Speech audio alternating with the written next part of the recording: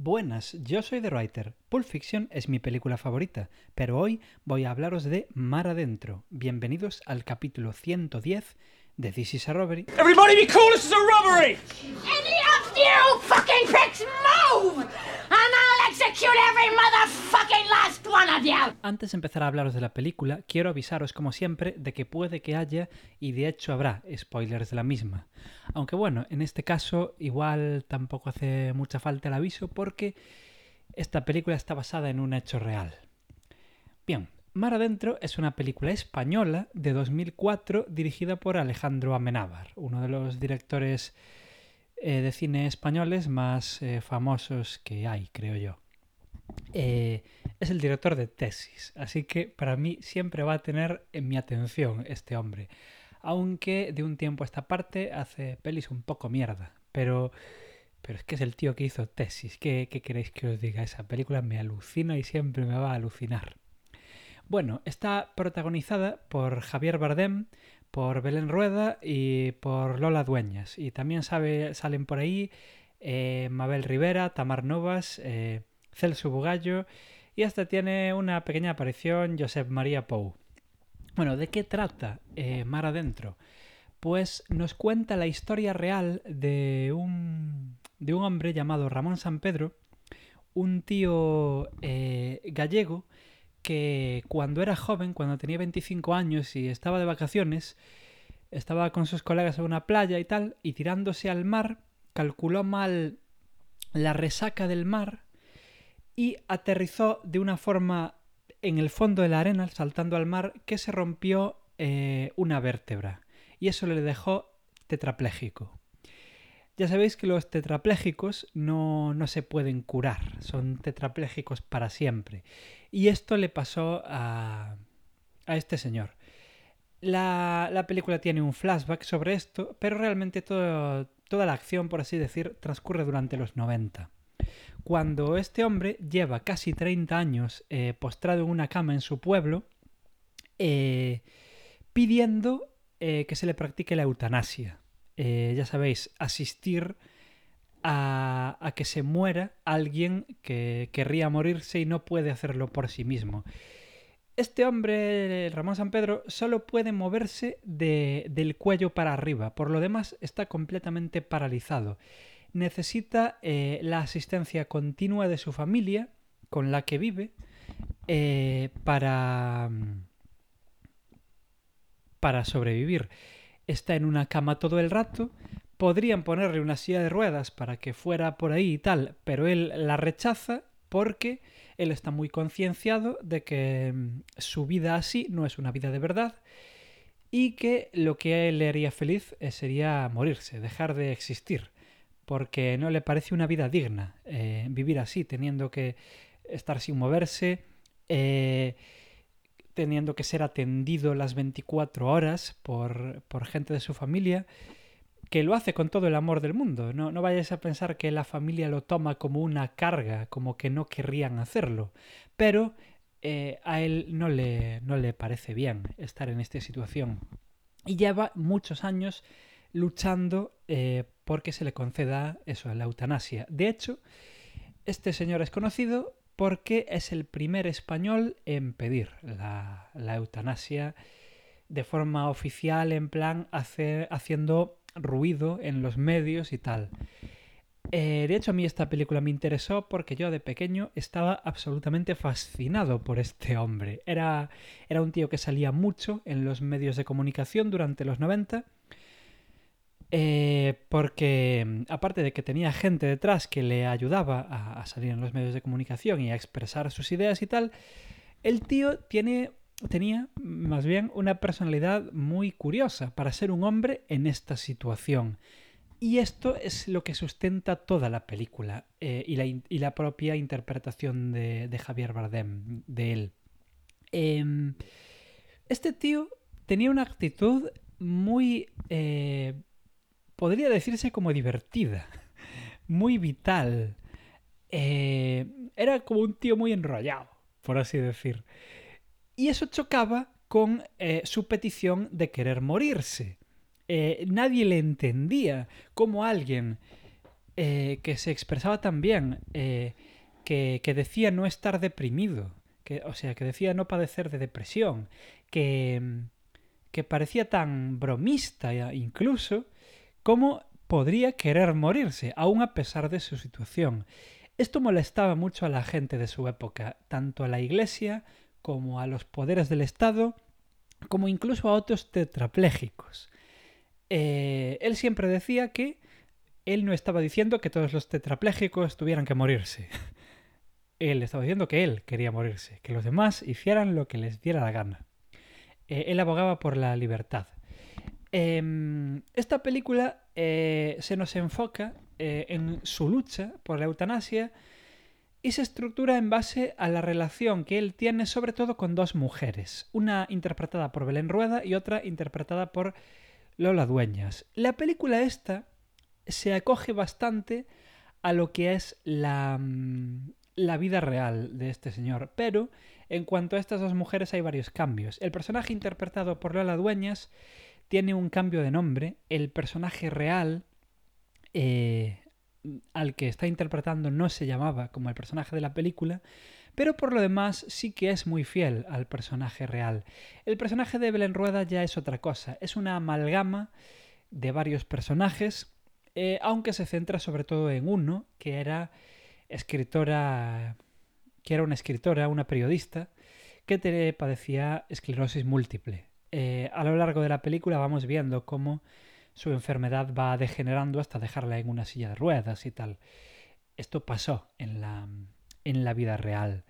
El tío este, el Ramón Sampedro, es alucinante cómo nos lo transmite la película. Era tan encantador, aún sin poder moverse del cuello para abajo, que consiguió enamorar a estas dos mujeres, cautivarlas de tal manera que se decidieron cada una a su modo a ayudarle. Supongo que si vivís en España y tenéis una cierta edad conocéis ya cómo acabó todo este asunto. Una de estas mujeres, en el caso de la película, el personaje de Lola Dueñas, al final, enamoradísima, perdida de este señor, se lo llevó fuera de su casa. Él vivía en una aldea gallega llamada Suño. Se lo llevó a Boiro y al cabo del poco tiempo le ayudó y pudo este hombre morirse por fin. Este tío llevaba años con un plan pensado para él poder morirse y que nadie fuera acusado de nada ante la ley, porque asistir al suicidio es ilegal en España. Aún a día de hoy es ilegal en España y entonces la ley lo entendería no como una eutanasia como la que puede haber en Países Bajos, sino que sería ayudar a suicidarse a alguien y eso es ilegal. Entonces él, que era una persona muy inteligente, pues ideó un plan para él poder tomar cianuro sin que nadie de quien le ayudara a conseguir el cianuro, a proporcionárselo en la boca y todo lo que sea, fuera inculpado de nada. Finalmente, el personaje de Lola Dueñas, otra persona en la realidad, le ayudó a conseguir este propósito y efectivamente la película no se nos toca mucho este tema, pero os lo cuento yo. En la vida real, efectivamente, esta persona no pudo ser inculpada de nada. El plan estaba bien hecho de verdad. La parte del plan en la película, sinceramente, es la que más flojea, porque la película quiere, y es normal, por otra parte, quiere apegarse mucho a la realidad. Quiere apegarse mucho a la realidad porque este es un caso muy serio y muy dramático. Y aunque la película esté rodada con el tono más ligero posible que puede tener esta historia, incluso resaltando más todavía el humor que caracterizaba a esta persona, sigue siendo una cosa muy seria. Entonces quisieron apegarse mucho a la realidad y como el plan era un plan secreto, pues no se sabe mucho de cómo fue ese plan. Y la película, el plan lo pasa un poco por encima Y es el pequeño fallo que yo le encuentro a esta obra, que yo pienso que para que funcionara más como una historia para ver en cines, una historia narrativa, pudo haberse inventado el plan, sinceramente. Pero lo importante es que él tiene un plan y lo lleva a cabo. Aunque, ya os digo, me gustaría ver cómo lo lleva a cabo. Por lo demás, la película, ya os digo, aparte de ligeros cambios en según qué personajes, como nombres y tal, es muy fiel, muy fiel a la vida de este señor, porque la vida de este tío ya era muy peliculera de por sí.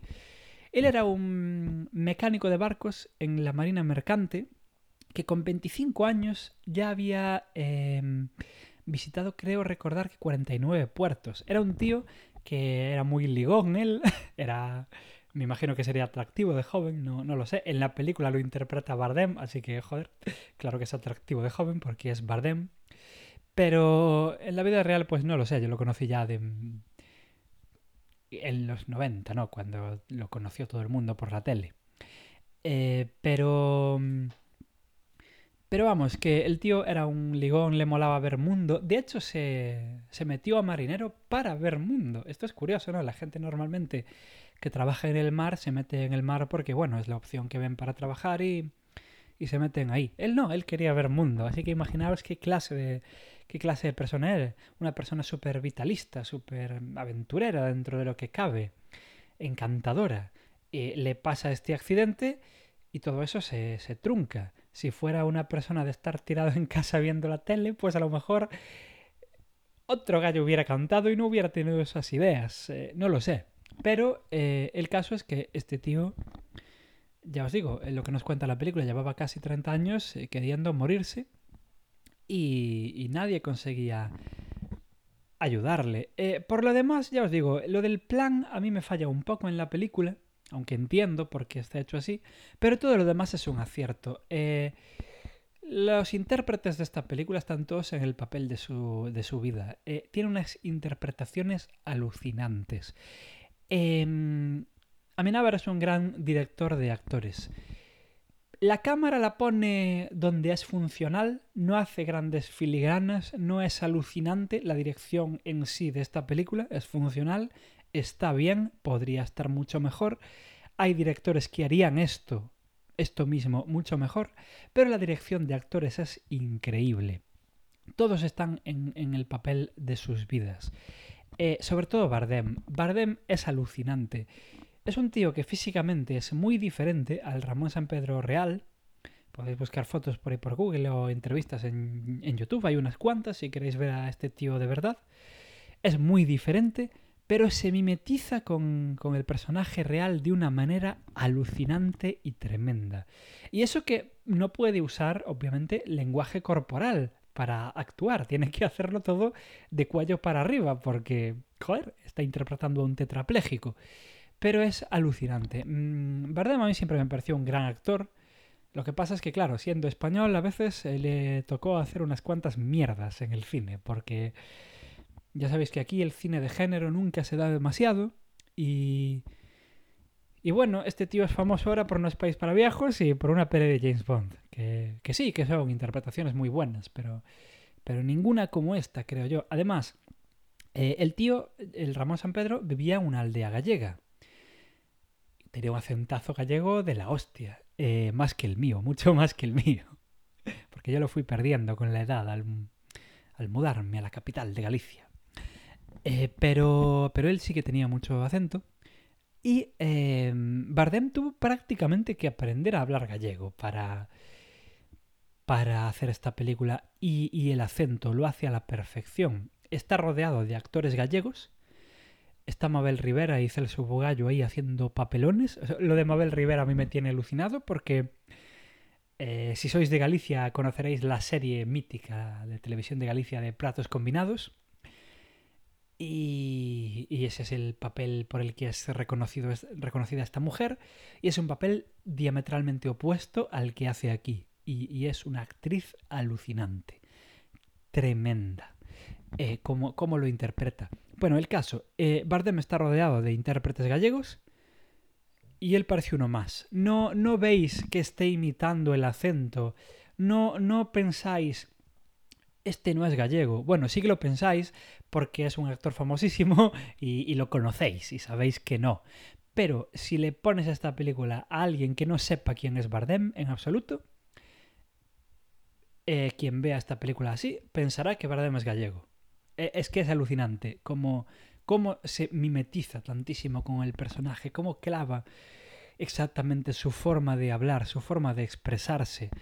La idiosincrasia gallega en el lenguaje está muy bien representada en esta película de una forma muy... que ni siquiera te llaman la atención sobre ello. Te llama la atención porque no ves pasar esto en las películas, no porque esté exagerado. Ese rollo de estar hablando en castellano y meter palabras en gallego por el medio, o al revés, esto lo ves en esta película, pero sin que te llamen la atención sobre ello. Simplemente ocurre, como ocurre en la vida real. Es una película que, ya os digo, se aguanta por la pura fuerza de los actores y por la pura fuerza del personaje al que están retratando. Es un personaje que hace que sea un biopic diferente a otros biopics, porque no es la comedia absoluta, pero tampoco es el drama absoluto.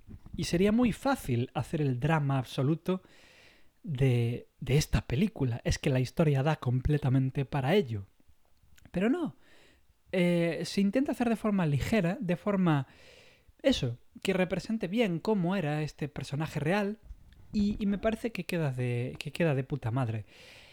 En la película realmente tampoco pasa gran cosa, porque, ya os digo, quiere ser fiel a la realidad, pero cuando pasa algo es bastante épico, la verdad. Por ejemplo, cuando vemos como él le gustaba escribir y tenía un inventado por sí mismo, que conseguía con él escribir con la boca, con un palo con la boca. Y tenía una letra, y eso lo dice gente que lo conoció, al personaje real, tenía una letra muy buena para ser escrita con la boca. Pero claro, tienes 30 años para perfeccionar esa letra. La de cualquiera podría llegar a ser buena, yo qué sé. Me pongo yo ahora mismo a escribir con la boca, yo tengo una letra de mierda con la mano, horrible. Si me pongo a escribir con la boca todos los días, dentro de 30 años, pues igual tengo una letra maravillosa escribiendo con la boca, no lo sé. Es lo que le pasó a este hombre. Él escribía mucho, escribía poemas, escribía pequeños cuentecillos, escribía cartas, se carteaba con gente que estaba a favor y en contra de lo que él pedía, con diversa gente. Porque claro, él tenía mucho tiempo libre, él estaba tirado en cama todo el día sin hacer nada, ¿no? O sea, leía el periódico, le gustaba mucho escuchar música, sobre todo ópera, y le molaba mucho Wagner y así. Y veía la tele de vez en cuando, yo qué sé. Y era un tío muy, muy lúcido y con muchas inquietudes. Entonces este tío se carteaba con Peña. Había gente que venía a visitarlo. El personaje de Lola Dueñas es muy adorable como lo ve por primera vez, porque en la realidad pasó así. Ella estaba en su casa, lo vio por la tele, porque este señor estaba ya empezando a salir por la tele, a dar bombo a su petición, y ella vivía muy cerca y decidió ir a visitarlo. ¿Y cómo fue a visitarlo? Pues se enteró de dónde vivía, porque claro, en estas aldeas gallegas todo el mundo sabe de dónde viene todo el mundo. Llamó a la puerta un día. Vengo a ver a Ramón San Pedro. Me dijeron que la gente lo viene a visitar a veces. Vale. y así este tío conocía a gente. Además, amigos suyos desde antes de quedar tetrapléjico, algunos le seguían visitando y tal. Es muy bonito en la película ver las interacciones que tiene este tío con la gente y cómo retratan el personaje como alguien vital pero que pide morir. Y esa dicotomía, ¿no? Y acabamos entendiendo su postura. Es vital, es vitalista, por eso pide morir. Porque él entiende que no está vivo. Él entiende que su cuerpo está muerto. Y nos transmite muy bien eso. La película nos transmite su idea muy bien. Vemos cómo empieza con ayuda y con insistencia del personaje de Belén Rueda a escribir un libro. Ese libro es buenísimo, se llama Cartas desde el infierno, porque él escribía mucho, pero luego le decía a su familia que tirara con todo una vez acababa de escribir. Pero su familia nunca quiso tirar lo que él escribía y efectivamente el personaje de Belén Rueda le convence de que esto es publicable, de que esto le va a ayudar en su causa y se publica. Y el libro hoy en día está descatalogado. Pero si lo podéis conseguir de alguna forma, es un buen libro. Es un libro, a ver, igual es un poco repetitivo en el mismo tema, pero ¿cómo no lo va a ser? Y Y es muy interesante de leer, es un pasapáginas, o sea, para ser tan repetitivo el tío escribía de puta madre, la verdad. Sobre todo los poemas que tiene este libro a mí me encantan. Y las cartas, joder, ¿cómo escribía las cartas este hombre? Que escribía cartas que te entretiene leer, ¿no? Una carta que al final es una comunicación entre dos personas. ¿Cómo te lo escribía de esa forma bonita que te entretenga leerlo? Ahora imaginaros, yo qué sé, leer la conversación de WhatsApp de cualquiera, que igual te aburres. Además leyéndola de una parte sola, ¿no? Porque en el libro no aparecen las contestaciones, solo aparece lo que él escribe. Y leyendo lo que él escribe, entiendes qué le escribía a la otra persona, por qué está escribiendo, por qué le contesta a esta persona en concreto y no a otra, y así. Y es un libro que ya os digo, se llama Cartas desde el infierno y yo os lo recomiendo mucho, la verdad, si os interesa este personaje. Pero vamos, en la peli vemos cómo es el proceso de escritura de este libro. Vemos la historia de amor que él tiene con dos mujeres. Hay un personaje en la película que dice, yo nunca vi que un tío tirado en cama ligara tanto. Es muy divertido. Vemos cómo la gente que se opone a él. Hay una escena que me parece muy divertida, que es cuando aparece... Es una escena muy pequeña, pero es muy divertida. El personaje de Josep Maria Pou es otro tetrapléjico que es cura y va a su casa a convencerle de que no quiera morirse. Ya sabéis, estas mierdas, ¿no? La vida es un regalo de Dios y bla, bla, bla. A Dios no le mola que te mates, bla, bla, bla. Como la casa es la típica casa de la aldea gallega y el personaje del cura viene en una silla de ruedas, no pueden subir la silla de ruedas por las escaleras y su acompañante tiene que correr escaleras arriba y abajo pasando los mensajes de Ramón a él y viceversa, y se enzarza en una discusión, ahí metafísica, prácticamente filosófica, que ves que está muy bien, porque te hace gracia toda la situación, ¿no? Del ayudante del cura subiendo para arriba y para abajo, y además el actor lo hace muy bien porque vemos cómo su expresión va cambiando, cómo lo que él tiene que transmitirle al cura, que le dice Ramón, le va convenciendo poco a poco de su postura. Y al final acaban a gritos por las escaleras.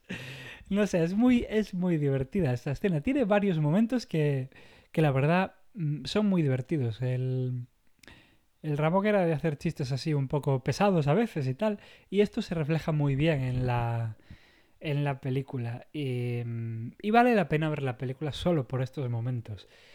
Están hechos con mucho cariño, con mucha dedicación y tal. Otros momentos interesantes de la película, cuando él sale de casa para ir al juzgado a exponer su postura. Él no quería ir al juzgado porque decía, no me van a hacer caso y tal. Efectivamente, no le hicieron caso. Pero es como su aventura, ¿no? De ir allí. Que básicamente es viene una furgoneta de la ONCE a recogerlo y lo lleva allí. Sin más. Sin más. Pero ¿cómo está rodada esa escena? Yo creo que es la escena mejor rodada de la película. Es una escena en la que vemos cómo lo llevan. El conductor que le conoce porque el tío ya es famoso, dice, oye, yo soy usted Ramón San Pedro, ya tenía yo ganas de llevarle a usted.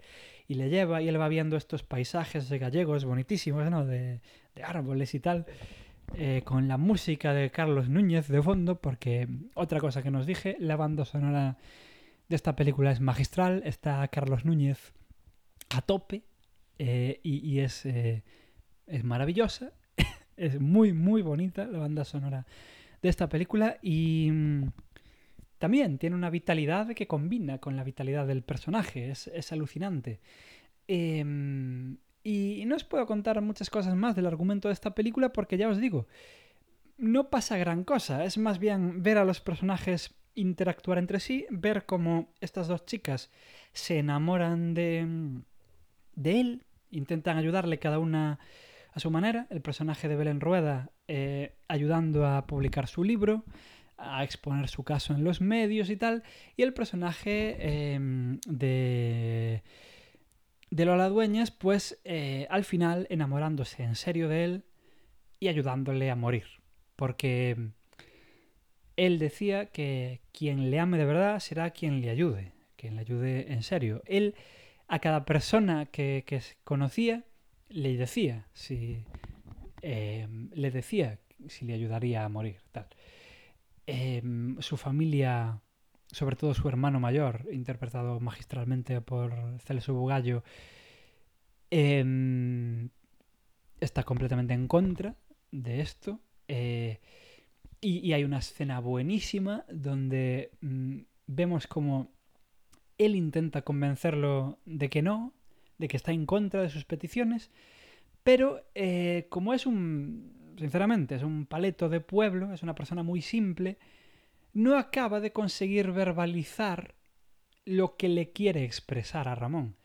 Y Ramón es una persona muy leída, muy elocuente, y cómo acaban los dos gritándose porque al final sus diferentes niveles culturales hacen que no se entiendan el uno al otro. Y esa escena también me parece una de las mejores de la película y una de las mejor actuadas de todo este film. Es una pasada. ¿Cómo te transmite eso en menos de un minuto? Esa escena puede pasársenos así, pero lo que transmite esa escena es una pasada. Esa diferencia cultural que hace que no se entiendan. Y de eso nos habla al final la película, ¿no? Es una película... Al final la película es una afirmación de la vida y de vivirla libremente como nosotros queramos. Se nos trata la esclavitud del amor, la esclavitud del cariño, que es lo que le pasaba a este hombre. Su familia le tenía mucho cariño, su sobrino, su hermano, su padre, le tenían mucho cariño. Por eso no querían que se fuera. Pero al mismo tiempo, eso hacía que no estuvieran respetando su decisión de persona libre de entender que él no podía vivir así. Y pocas películas conozco yo que traten tan bien este tema. También es verdad que es un caso muy extremo y es fácil que esté bien tratado, ¿no? La esclavitud del cariño es más difícil de tratar en otro caso. Pero en este, pues es más fácil porque, a ver, es un pobre tetrapléjico, yo qué sé. Es fácil empatizar con su petición. Aunque hay mucha gente que no empatiza con su petición y de eso va a depender si os gusta esta película o no. La película no es dogmática en absoluto, no nos martillea la cabeza diciéndonos que lo que él pide está bien, pero sí que está claramente de acuerdo con lo que él pide. La propia idea de hacer una película sobre este caso ya es estar de acuerdo con lo que él pedía. Entonces, yo conozco gente que odia esta película porque no está de acuerdo con la eutanasia. Si no estáis de acuerdo con la eutanasia, es muy posible que esta película no os guste. Porque aunque, ya os digo, aunque no os martillea la cabeza con ello, sí que está claramente de acuerdo esta película. Y se nota en cada plano, en cada diálogo, en cada mirada de los personajes. Está la película y Amenábar y todos completamente de acuerdo con las posturas que tenía Ramón Sampedro. Si no estáis de acuerdo, primero dejadme deciros que sois una banda de hijos de puta, que no tenéis corazón, y segundo que no os va a gustar esta película. Si estáis de acuerdo con la eutanasia, pues yo creo que sí que os puede gustar esta película. Y es una película muy entretenida. Es una película demasiado entretenida para ir de un tío que no se puede mover de cama. O sea, realmente el guión de esta película está bastante bien, aunque falle en lo que ya os dije de el plan que pudieron haberse inventado algo para que para que funcione a nivel cinematográfico, porque solo vemos el acto final, este acto que todos vimos en la tele, que a mí en su época me revolvió las tripas tremendamente, que fue que él, parte de su plan era grabarse cuando estaba bebiendo el cianuro para mandarlo a los medios, que apareciera él solo en cámara diciendo que esto lo hacía por propia voluntad, ya cuando empezara el vídeo tener el vaso ahí al lado con una pajita de la que él iba a beber sin ayuda de nadie, para que nadie apareciera en el vídeo y tal, y mandarlo a los medios, eso para decir, no podéis ver quién me ayudó, esto lo estoy haciendo por mi propia voluntad, nadie me está obligando, y esto es lo que va a pasar, y esto es lo que pasó. Problema, al hacer esto de manera ilegal, a escondidas,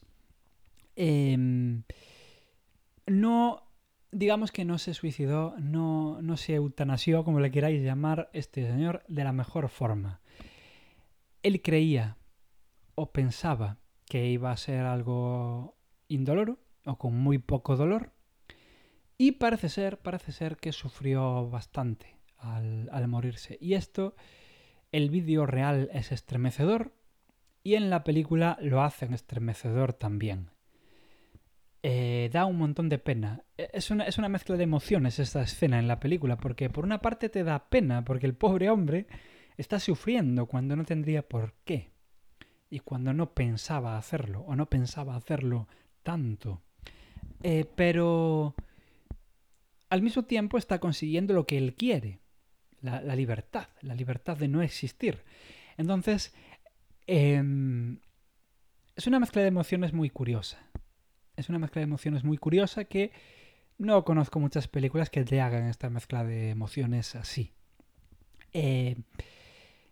Yo qué sé, resumiendo para terminar, es una película que está bien dirigida sin más, no es ahí ninguna maravilla de la dirección técnica, pero está actuada de putísima madre, el guión es bastante bueno, representa bastante bien a los personajes reales, sobre todo al protagonista, que lo representa a la perfección, representa muy bien la forma de hablar de esta zona, y eso tiene el doble de mérito teniendo un protagonista que no es gallego, que no es de esa zona, pero lo consiguen hacer de forma alucinante, tremenda. Tiene una banda sonora genial y explica un tema que yo creo que es muy importante sin ser dogmático, que yo creo que es lo que debería hacer cualquier película que quiera tener un mensaje y que hoy en día se están perdiendo. Vemos una película cuando quiere tener un mensaje, te lo explican y te lo regurgitan y te lo recalcan por todos los medios posibles como si fueras subnormal. Y aquí no, aquí simplemente te exponen estos hechos y los hechos creo yo que hablan por sí mismos. Vemos gente que está a favor, gente que está en contra, gente que estaba en contra pero luego está a favor, gente que estaba a favor pero duda en el último momento. Me parece, hay una escena que también me parece, me olvidé de comentarla. El tío tenía contactos con una asociación que pide la legalización de la eutanasia, una asociación catalana. Y así es como conoce al personaje de Belén Rueda. Bueno, pues hay un personaje, una mujer que está en esta asociación, que le está ayudando a exponer su caso y tal, ¿no? Pero en el último momento, cuando él llama básicamente para despedirse, ella, toda nerviosa, de repente cambia de idea y le dice que no lo haga si no quiere, que tiene que estar muy seguro, que ella ya sabe que él es ahora mismo como el emblema en España de esta petición, de la legalización de la eutanasia, pero que no tiene por qué hacerlo, que no tiene por qué ser el símbolo de nada, que... y es como un cambio, cuando toda la película le lleva ayudando, en el último momento duda, cambia de idea, porque... Y es normal, es una cosa muy fuerte. Básicamente, aunque sea lo que él quiere, es un amigo que te está llamando para decirte que se va a morir. Me parece de una humanidad tremenda esta escena, porque la escena pudieron haberla hecho en plan, mira que llamar en plan despedida así y decir, vale, mucha suerte, adiós. Pero no, la tía de repente le entran los nervios y dice, no, mira, además la tipa está embarazada y hace como un montaje muy bonito con cómo nace su bebé, ¿no? Para que veas que la película efectivamente no va de la muerte, va de la vida. La vida sigue. Ella al final está con su bebé. Explicando así es de forma un poco rara, pero viéndolo en la película vemos que estas escenas de enseñarnos que esta mujer está embarazada y que tiene a su bebé y tal, realmente son, por si no te quedó claro, que esta película no va sobre la muerte, más bien todo lo contrario. Pero eso, que esta escena me parece muy poderosa, me parece una muy buena idea hacerla. No sé si en la vida real esto pasó, sinceramente, y eso que estoy muy informado sobre el caso real porque tocaba muy cerca, la aldea donde él vivía es muy muy cerca de donde yo donde viví la mayor parte de mi vida. De hecho, tengo una aventura que contar que ahora os contaré, que ya no tiene tanto que ver con la película en sí, pero bueno. Me encanta esa escena. Bueno, eso, resumiendo, si estáis a favor de la eutanasia, os va a gustar esta película. Si os interesa el personaje real, os va a gustar esta película. Si estáis en contra, ya os digo, sois unos cabrones y no perdáis el tiempo viendo esta película porque no os va a gustar. Y ahora, antes de despedirme y de terminar este programa, voy a contaros una aventura muy loca. Como ya os dije, yo estaba muy obsesionado por este hombre de pequeño. Me parecía alucinante lo que él pedía, ¿no? Verlo en la tele y tal. Creo que verlo tanto en la tele y ver cómo él hablaba y tal inspiró mucho la forma de pensar que yo tengo con respecto a la vida y a la muerte y a la religión y a las cosas ahí trascendentales, por así decir. Realmente creo que este tío, ya os digo, de pequeño hizo que me afectara mucho a mi forma de pensar. Yo no recuerdo, sinceramente, si estoy a favor de la eutanasia hoy en día por ver a este tío en la tele, pero seguro que reforzó mi postura a favor, seguro. Ya os digo, no recuerdo si estaba en contra antes y me convenció viéndolo por la tele o siempre estuve a favor. Yo creo que siempre estuve a favor, no lo sé. No lo recuerdo, eran los 90, yo qué sé. Pero seguro que reforzó mis posturas y me ayudó a tener más argumentos para discutir con gente que está en contra. Ver cómo al final todo esto es la moral religiosa que sigue habiendo en este país, aunque a veces no seamos conscientes, aunque a veces la propia gente del poder no sea consciente. Esto es un problema de moral religiosa del que aún no nos acabamos de librar. Y eso sí que me lo hizo ver este tío. El caso, cerca de donde yo vivo, muchísima gente conocía a este señor, porque ya os digo, vivía muy, muy cerca mío. Cuando se estrenó la película, y ahí viene la aventura loca, fui al cine de la villa de al lado de mi pueblo. Me niego a llamarle ciudad. La villa de ahí al lado, que es un sitio que es el único cine que hay a la redonda en muchísimos kilómetros. Entonces, la gente de la aldea de este señor fue ahí a ver la película. La gente de los alrededores, de estos pueblos y villas de alrededores, vinieron ahí a ver esa película, toda a la vez. Había una cola para la primera sesión que salía del centro comercial donde está el cine y avanzaba de una manera que acababa 2 calles más allá. Yo nunca vi tanta gente en mi vida queriendo ir a ver una película. Y yo pensaba, este cine tiene 300 butacas. Yo que era muy fan de ir al cine porque de aquella, en el 2004, el cine aún era asequible. Y yo pensaba, aquí no va a entrar toda esta gente. Pero era increíble, tantísima gente allí. Así que no fui a la primera sesión, fui a la siguiente, cuando mucha gente se quedó allí esperando. Acabó la sesión, esta primera, y se quedaron todo el rato que duraba la película esperando para ir a la siguiente. Pero mucha gente ya abandonó. y luego volvió otra y tal.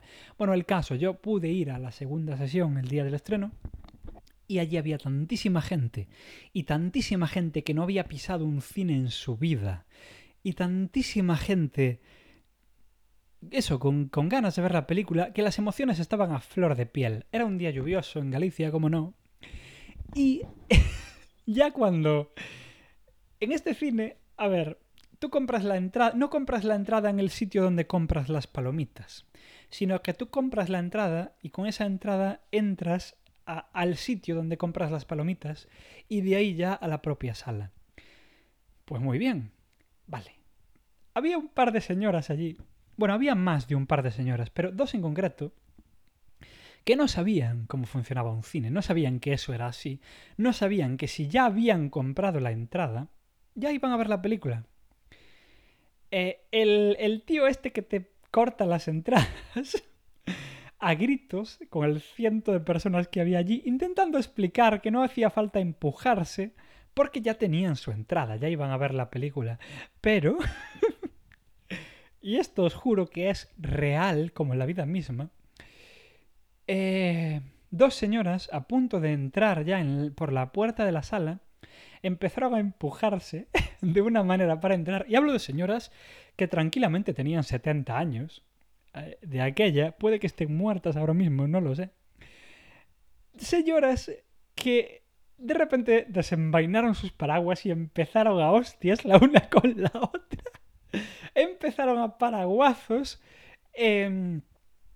Yo allí flipando, meándome de risa. Fue la experiencia más loca que tuve jamás en un cine y en ese cine yo tuve experiencias muy locas, por si queréis otras experiencias locas, por ejemplo, viendo la primera película de Resident Evil, ¿sabéis la escena de los perros? Pues en cuanto apareció el primer perro, un grupo como de 5 tías que igual tenían 18 años salieron gritando aterrorizadas del cine.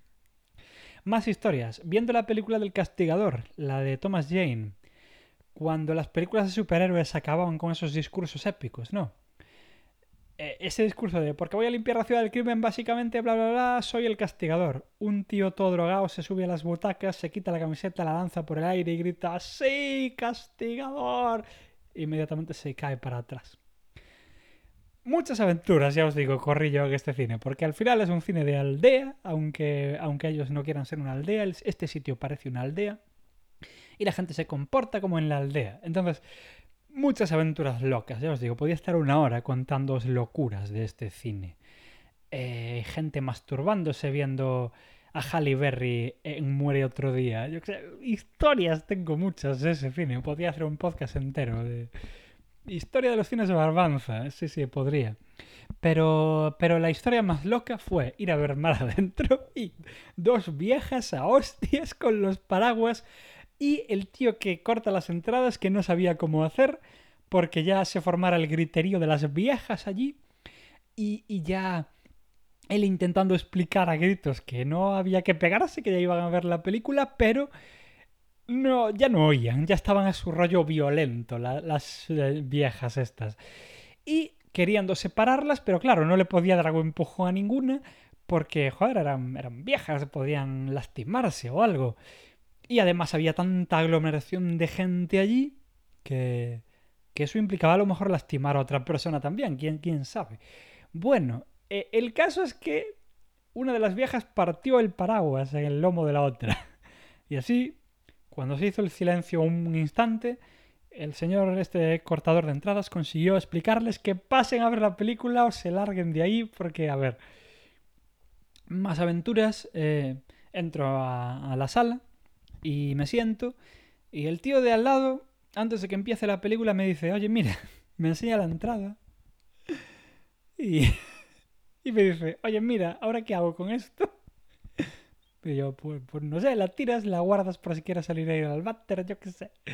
O sea, increíble. Por una parte es ridículo, pero por otra parte es alucinante y es bonito de ver cómo esta película revolucionó a toda la comarca, por así decir, a todos los alrededores de ahí y cómo y cómo la vivió en su momento la gente a la que le tocaba de cerca el caso. A mí me parece curioso.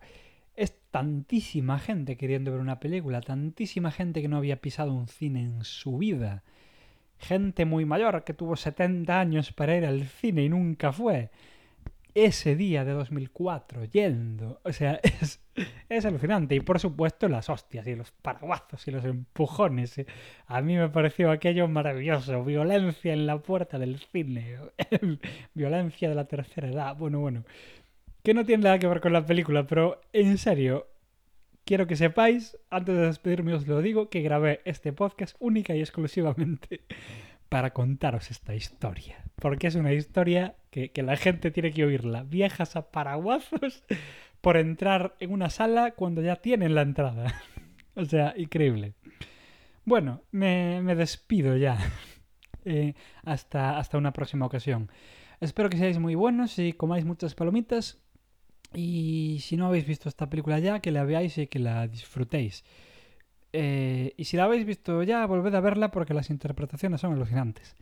Y nada, nos vemos o nos escuchamos más bien, en un próximo capítulo. Vale, pasarlo bien y ser buenos. No como las viejas, que eran unas violentas chungas.